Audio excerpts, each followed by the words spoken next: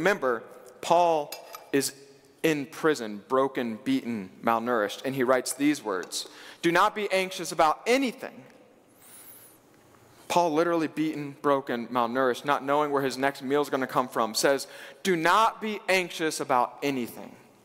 But in every situation, by prayer and petition, with thanksgiving, present your requests to God. And the peace of God, which transcends all understanding, will guard your hearts and your minds in Christ Jesus."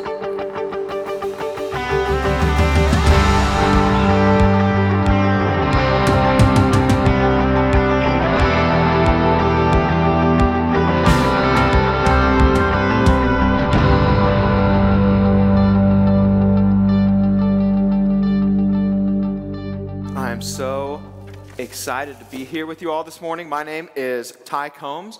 I am the next gen pastor here at Trinity, one of them.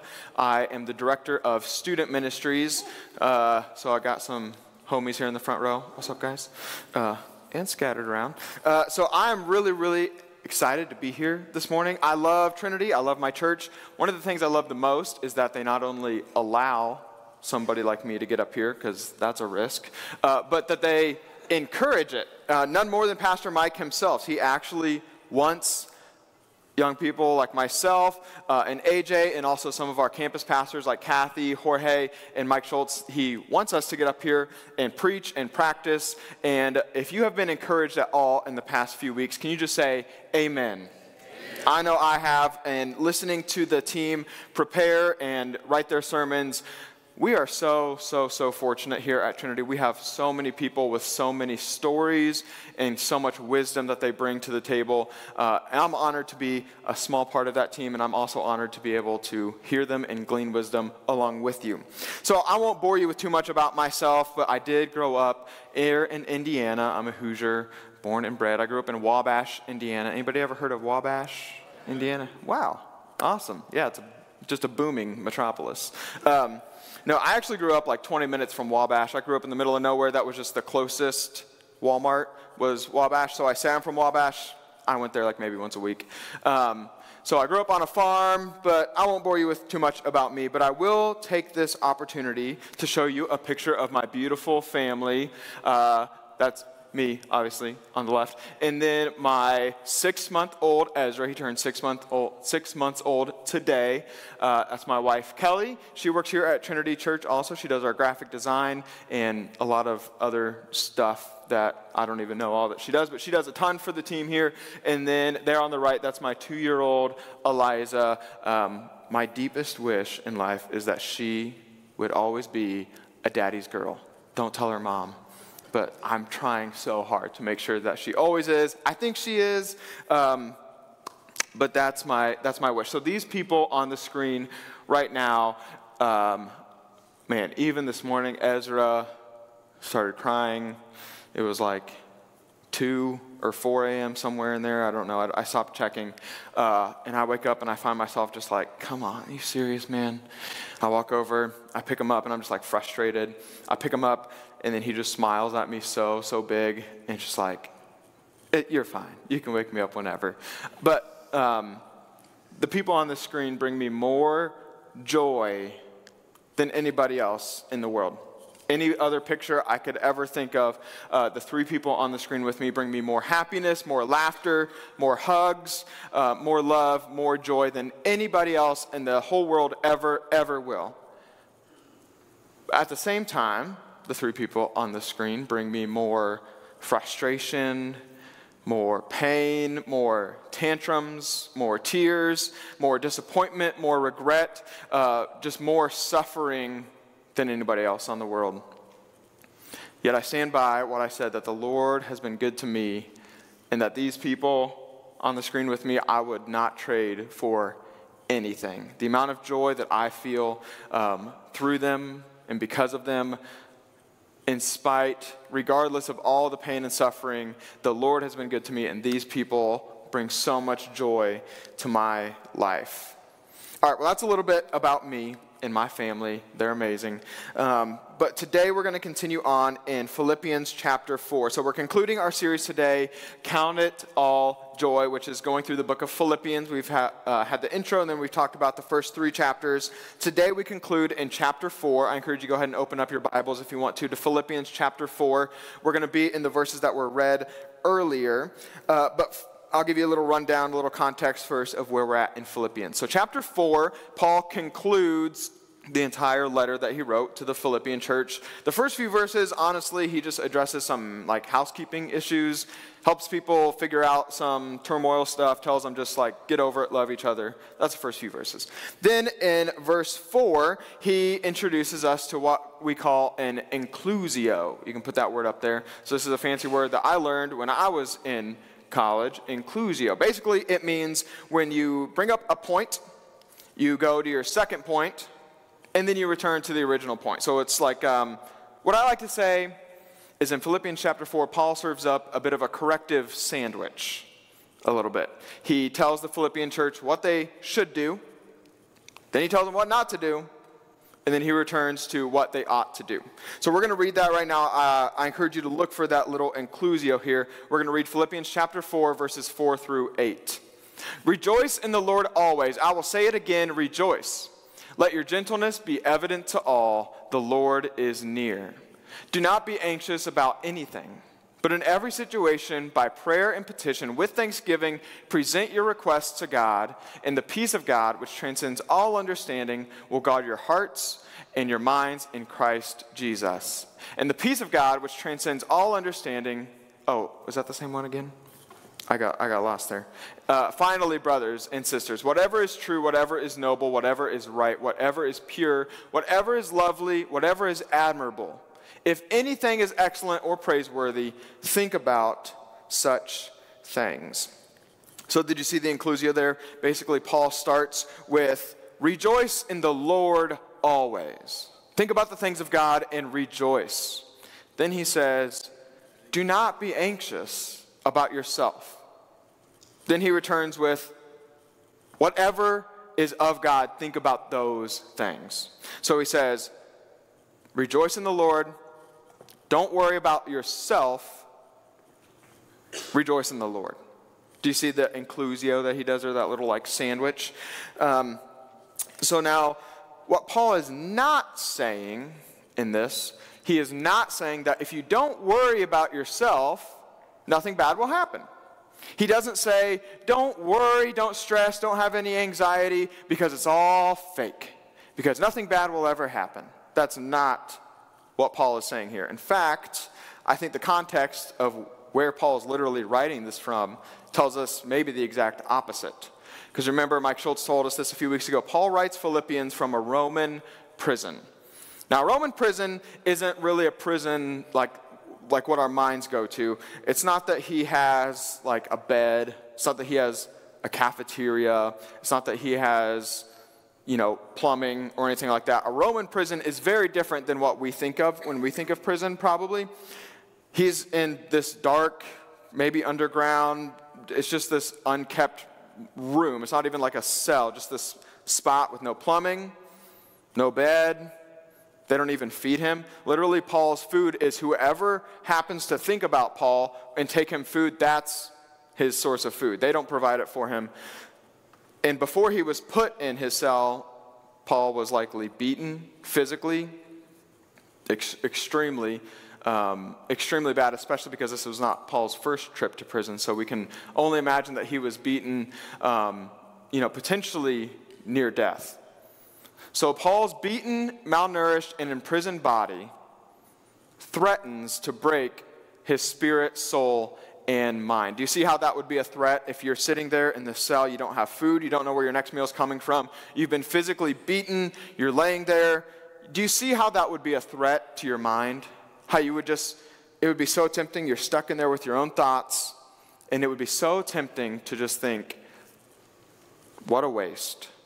What am I doing here? I'm broken. There's nothing good that could come from this. Do you see how that would threaten his mind, his soul, to feel broken? All right, I'm going to show you guys something. I have a bowl here. It's not a very special bowl to me. It's just a bowl.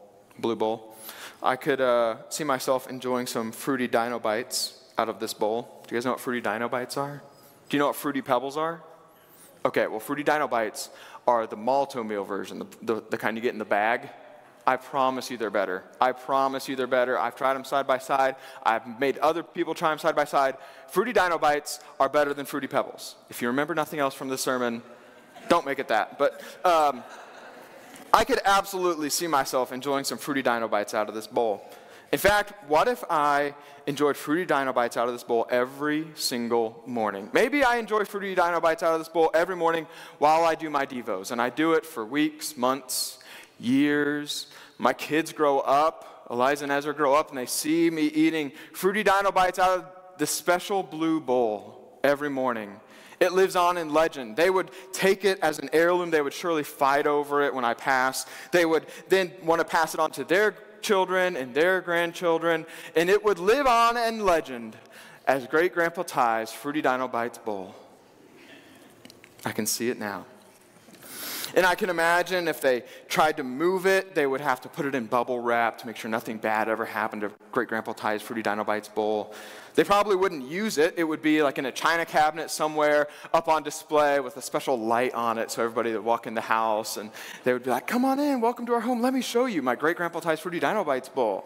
Do you see how this could be just transformed from an ordinary bowl into something truly just so deeply meaningful, a family heirloom? I can see it now. Now, I'm going to show you this hammer. It's a normal hammer. It's my hammer. I used to do construction, so I know this hammer pretty well. It's perfectly balanced. I love it. But now, what would happen if this family heirloom got in the wrong hands and they broke it? Did that get you? You good? Okay, good. Now what? Do you think this bowl will live on as Great Grandpa Ty's Fruity Dino Bites bowl? No, it won't. I know for a fact it's not even going to make it out of this room unless it's in a trash can. This is literally just bits of trash. I'll pick it up so that nobody steps on it when the worship team comes up. So now what about this bowl? Now, I wonder, connecting this back to Paul, sitting in a prison, malnourished, physically beaten, tired. I wonder if you and I found ourselves in the same situation as Paul, beaten, malnourished in this prison, if we would feel a little bit like this. There used to be some potential. It used to be nice, but now it's just kind of wasted. It's broken. It's not worth anything now. There's no real potential or future for it. I wonder, maybe today you walk in and you feel a little bit like this bowl, like something bad has happened to you. Maybe you're stuck in some sort of sin that you just can't get out of, or addiction, and you just find yourself feeling like wasted potential and you're not sure what to do about it.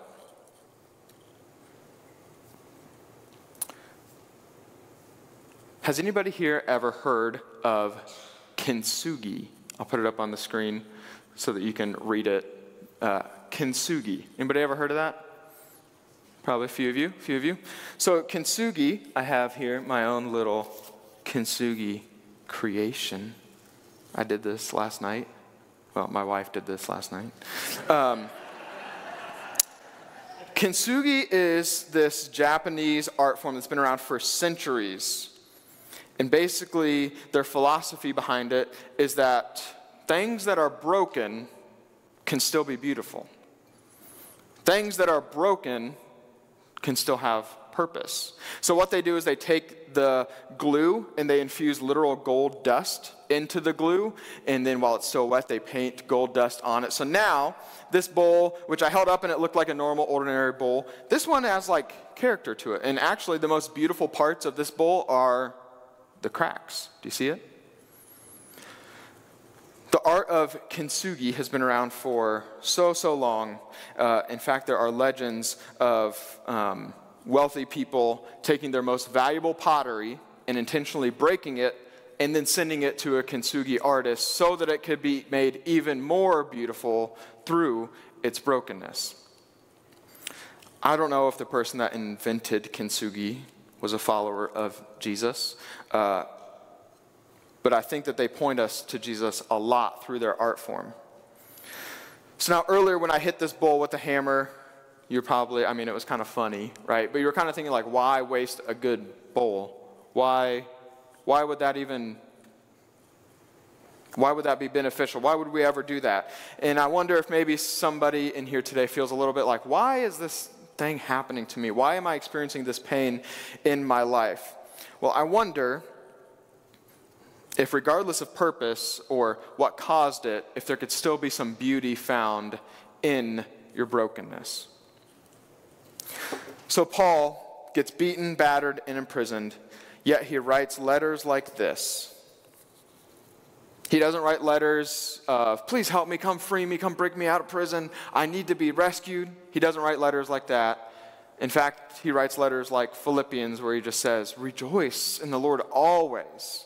I will say it again, rejoice. Let your gentleness be evident to all. The Lord is near. Remember, Paul doesn't really look like this. Paul is probably more in a state like this. Yet he's saying, rejoice in the Lord always. Be gentle to all. And he means that. In this prison cell, he's actually ministering to the prison guards. He's letting his gentleness be evident to all. He's putting it into action. Paul writes these kinds of letters. Then he goes on to tell the Philippian church what not to do. Remember, Paul is in prison, broken, beaten, malnourished, and he writes these words. Do not be anxious about anything. Paul, literally beaten, broken, malnourished, not knowing where his next meal is going to come from, says, do not be anxious about anything. But in every situation, by prayer and petition, with thanksgiving, present your requests to God. And the peace of God, which transcends all understanding, will guard your hearts and your minds in Christ Jesus. So great-grandpa Ty's Fruity Dino Bites bowl. If my great-grandchildren had it, and they protected it in their china cabinets with the special lights on display so everybody would see it, do you know what they would probably never, ever, ever do to that bowl? They would probably never, ever, ever use it, right? If they're trying to protect it, they want to make sure nothing happens to it. It's an heirloom. The very thing that it was created to do, hold Fruity Dino Bites, will probably never happen again out of fear of what might happen to it, fear that somebody would misuse it, fear that it would get broken in the dishwasher, fear that somebody would trip and it would break or they would lose it. Like fear of what might potentially happen to it would render it useless. Do you see how ironic that is? Paul says, don't be anxious about what might happen to you. That verse, do not be anxious about anything, I think gets quoted a lot, rightfully so, about mental health, about anxiety, about depression. But I think Paul is addressing that, but I think he's also addressing something much deeper than just mental health. I think he's really addressing, to our core, do not be consumed by the things of yourself. Do not be consumed by the things of yourself. Do not be consumed by the fear of what might happen to you. Do not be consumed by how others might view you. Do not be consumed about the anxieties that are consuming you. Do not be consumed by the things of yourself. Paul concludes this inclusio, so the third piece of this. He calls us back to joy again. He says this, finally, brothers and sisters, whatever is true, whatever is noble, whatever is right, whatever is pure, whatever is lovely, whatever is admirable, if anything is excellent or praiseworthy, think about such things. Paul, broken, beaten from a prison, pleads them not to focus on the things of themselves, but rather the things of God. So now if you have a bowl for this analogy, we're going to go with this analogy a little bit, so just go with me here. We're going to keep going. When you have a bowl and your main goal is to protect that bowl, what's the one thing you will probably never do? Use it.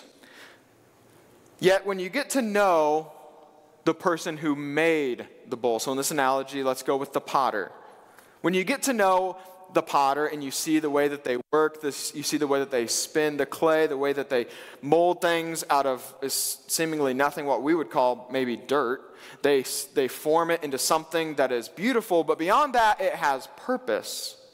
When you get to know the potter like that, not only do you admire their work, but you're honored to be able to use it.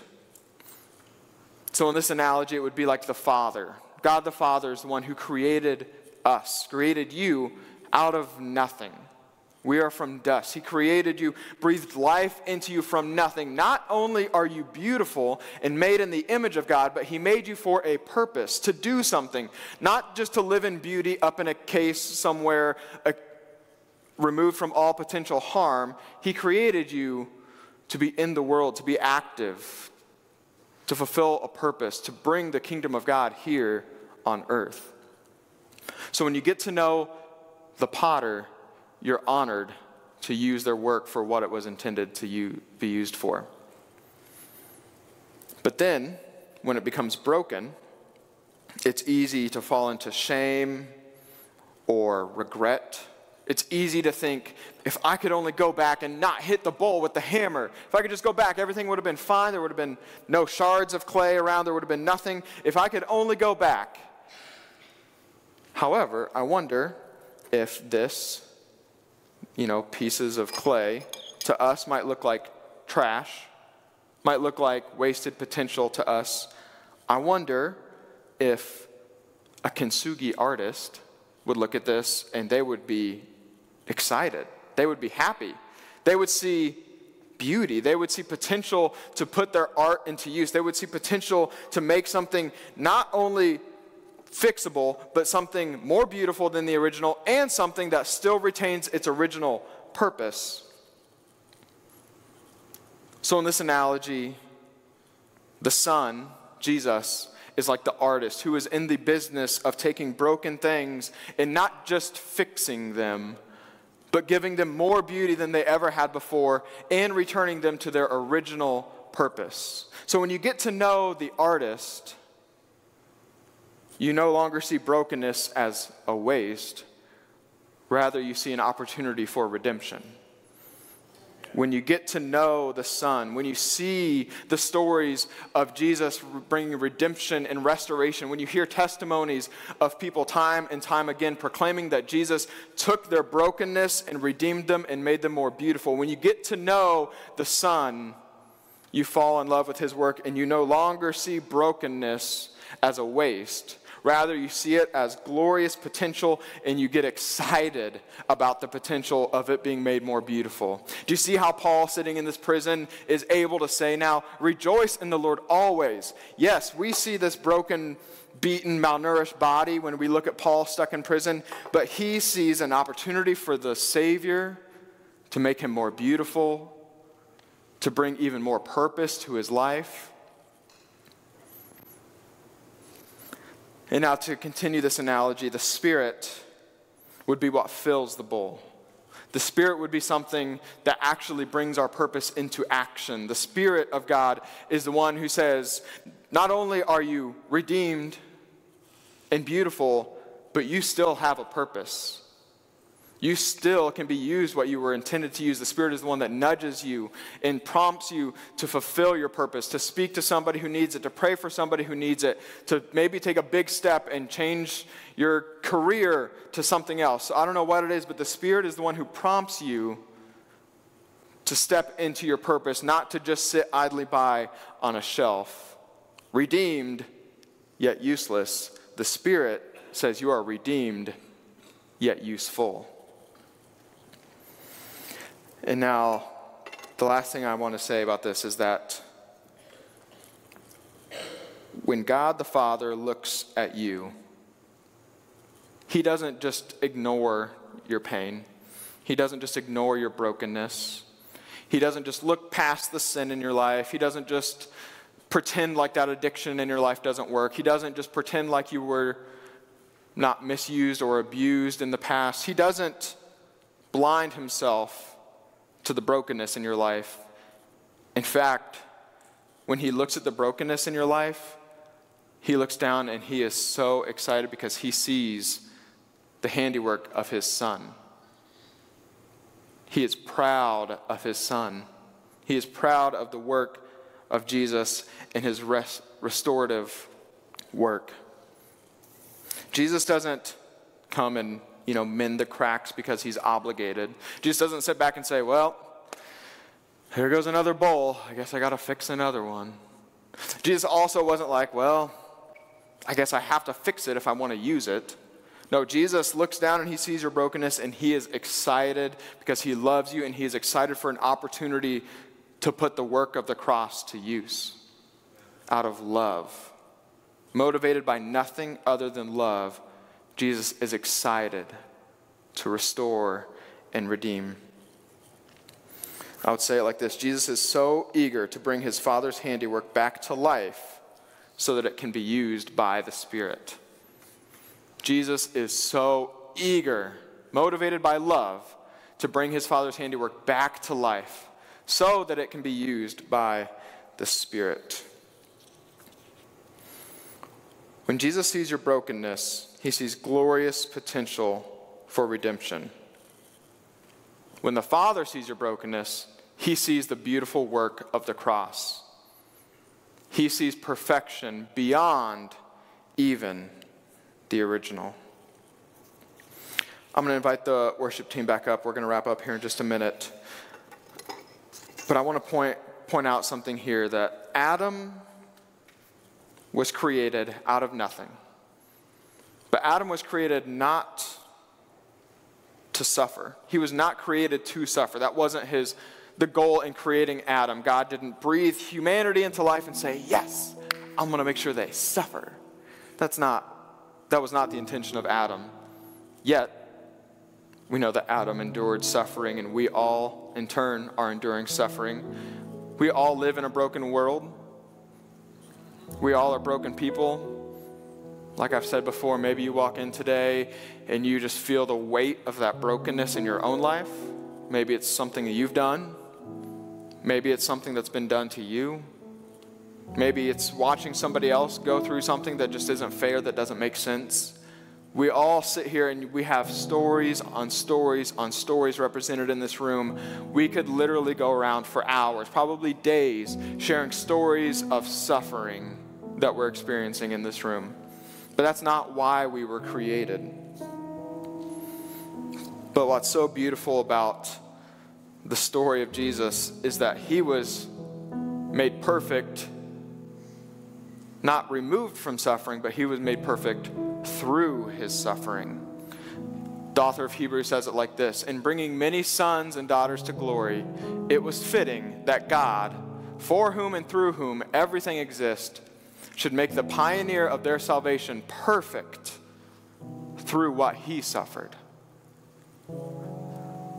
If Jesus, the Son of God, was made perfect through what he suffered, I wonder what brokenness and redemption could do to our souls. I wonder what suffering, viewed in the right light of eternity, could do to our souls.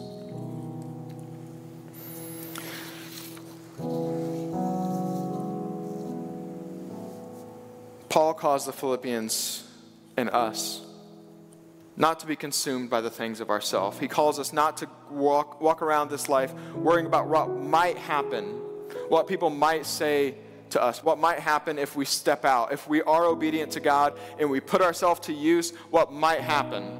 Paul doesn't say live your life removed from all potential harm. He says the opposite. He says, do not be anxious, because we know the one who can redeem. Do not remove yourself from the world, because we know the one who created the world and who is bringing all things to good.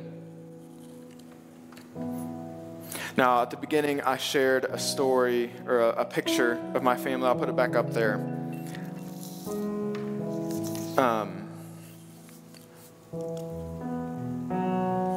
The people on the screen with me there see my brokenness more than anybody else in the world ever will. They see my shortcomings, they see my failures, they see my mistakes, they see my sin, they see my blatant selfishness more than anybody else in the whole world. They see the absolute worst side of me that anybody on planet Earth will ever see. Yet, those three people love me more than anybody else ever has or ever will. And I know that you have somebody similar in your life, either currently or in the past. And I just invite you to take a step back and realize that that is how God looks at you. The Father, Son, and the Spirit. The Father looks at you and he sees beauty. He sees the work of his Son. He sees it beautiful. He is so proud and honored that he created not only the bowl, but he created the one to restore it. He is the one to restore it. That he is the one to bring it purpose. God looks at you and he is just filled with love for you. To bring it all together, I would just say your brokenness is not something to be hidden. Your sin and your shortcomings aren't something to sweep under the rug or pretend don't exist. Paul says in Corinthians, if I have to boast, I will boast about my weaknesses, for they display the beauty of my Savior. I want you to get out your next steps cards. They're in the seat back in front of you. I want to challenge you to do a couple things today, maybe one of two things. The first question I'm going to ask you to write down on your next steps cards is this: what in your life is painful or causes shame? In other words, what do you not count as joy? Is there any aspect of your life that just feels like this, like trash, wasted potential, pain, now I got to clean it up, like I just hope nobody sees it, I'm just going to throw it away real quick before anybody knows that I've broken, before anybody sees that I'm broken? Is there any aspect of your life where you're just experiencing pain and you don't know why? There's no silver lining, there's no gold lining, there's nothing good that's come from it yet. I want you to literally write it down. Be really, really vulnerable with yourself, because today I'm telling you, your pain, your brokenness, your cracks, your flaws are not something to be hidden. Rather, something to be put on full display, because they display the work of the Savior. Another thing you could write down is maybe God has spoken to you in the past and asked you to do something. Asked you to go somewhere, to say something, to start a relationship with a neighbor or a coworker, to take it beyond just surface level. Maybe God has prompted you to do something, but fear of pain or failure keeps you from fulfilling that purpose. God's prompted you to say something, to step out, to minister to somebody, but you're just too afraid of what might happen. It might not go well. That might ruin my relationship with them. They might make fun of me. They might look at me different. It might be awkward. Is there something God has asked you to do, but anxiety or fear has just kept you on the shelf? If so, I want you to write it out. I want you to write out what God has prompted you to do, if that's true for you. And I challenge you that Paul says, do not be anxious. Bad things are going to happen.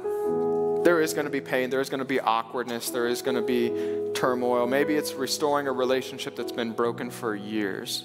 It's going to be painful to open that up.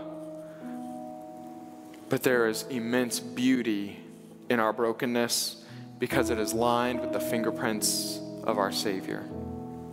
So I encourage you to write that down this morning. What has God spoken to you or prompted you to do? To summarize all this,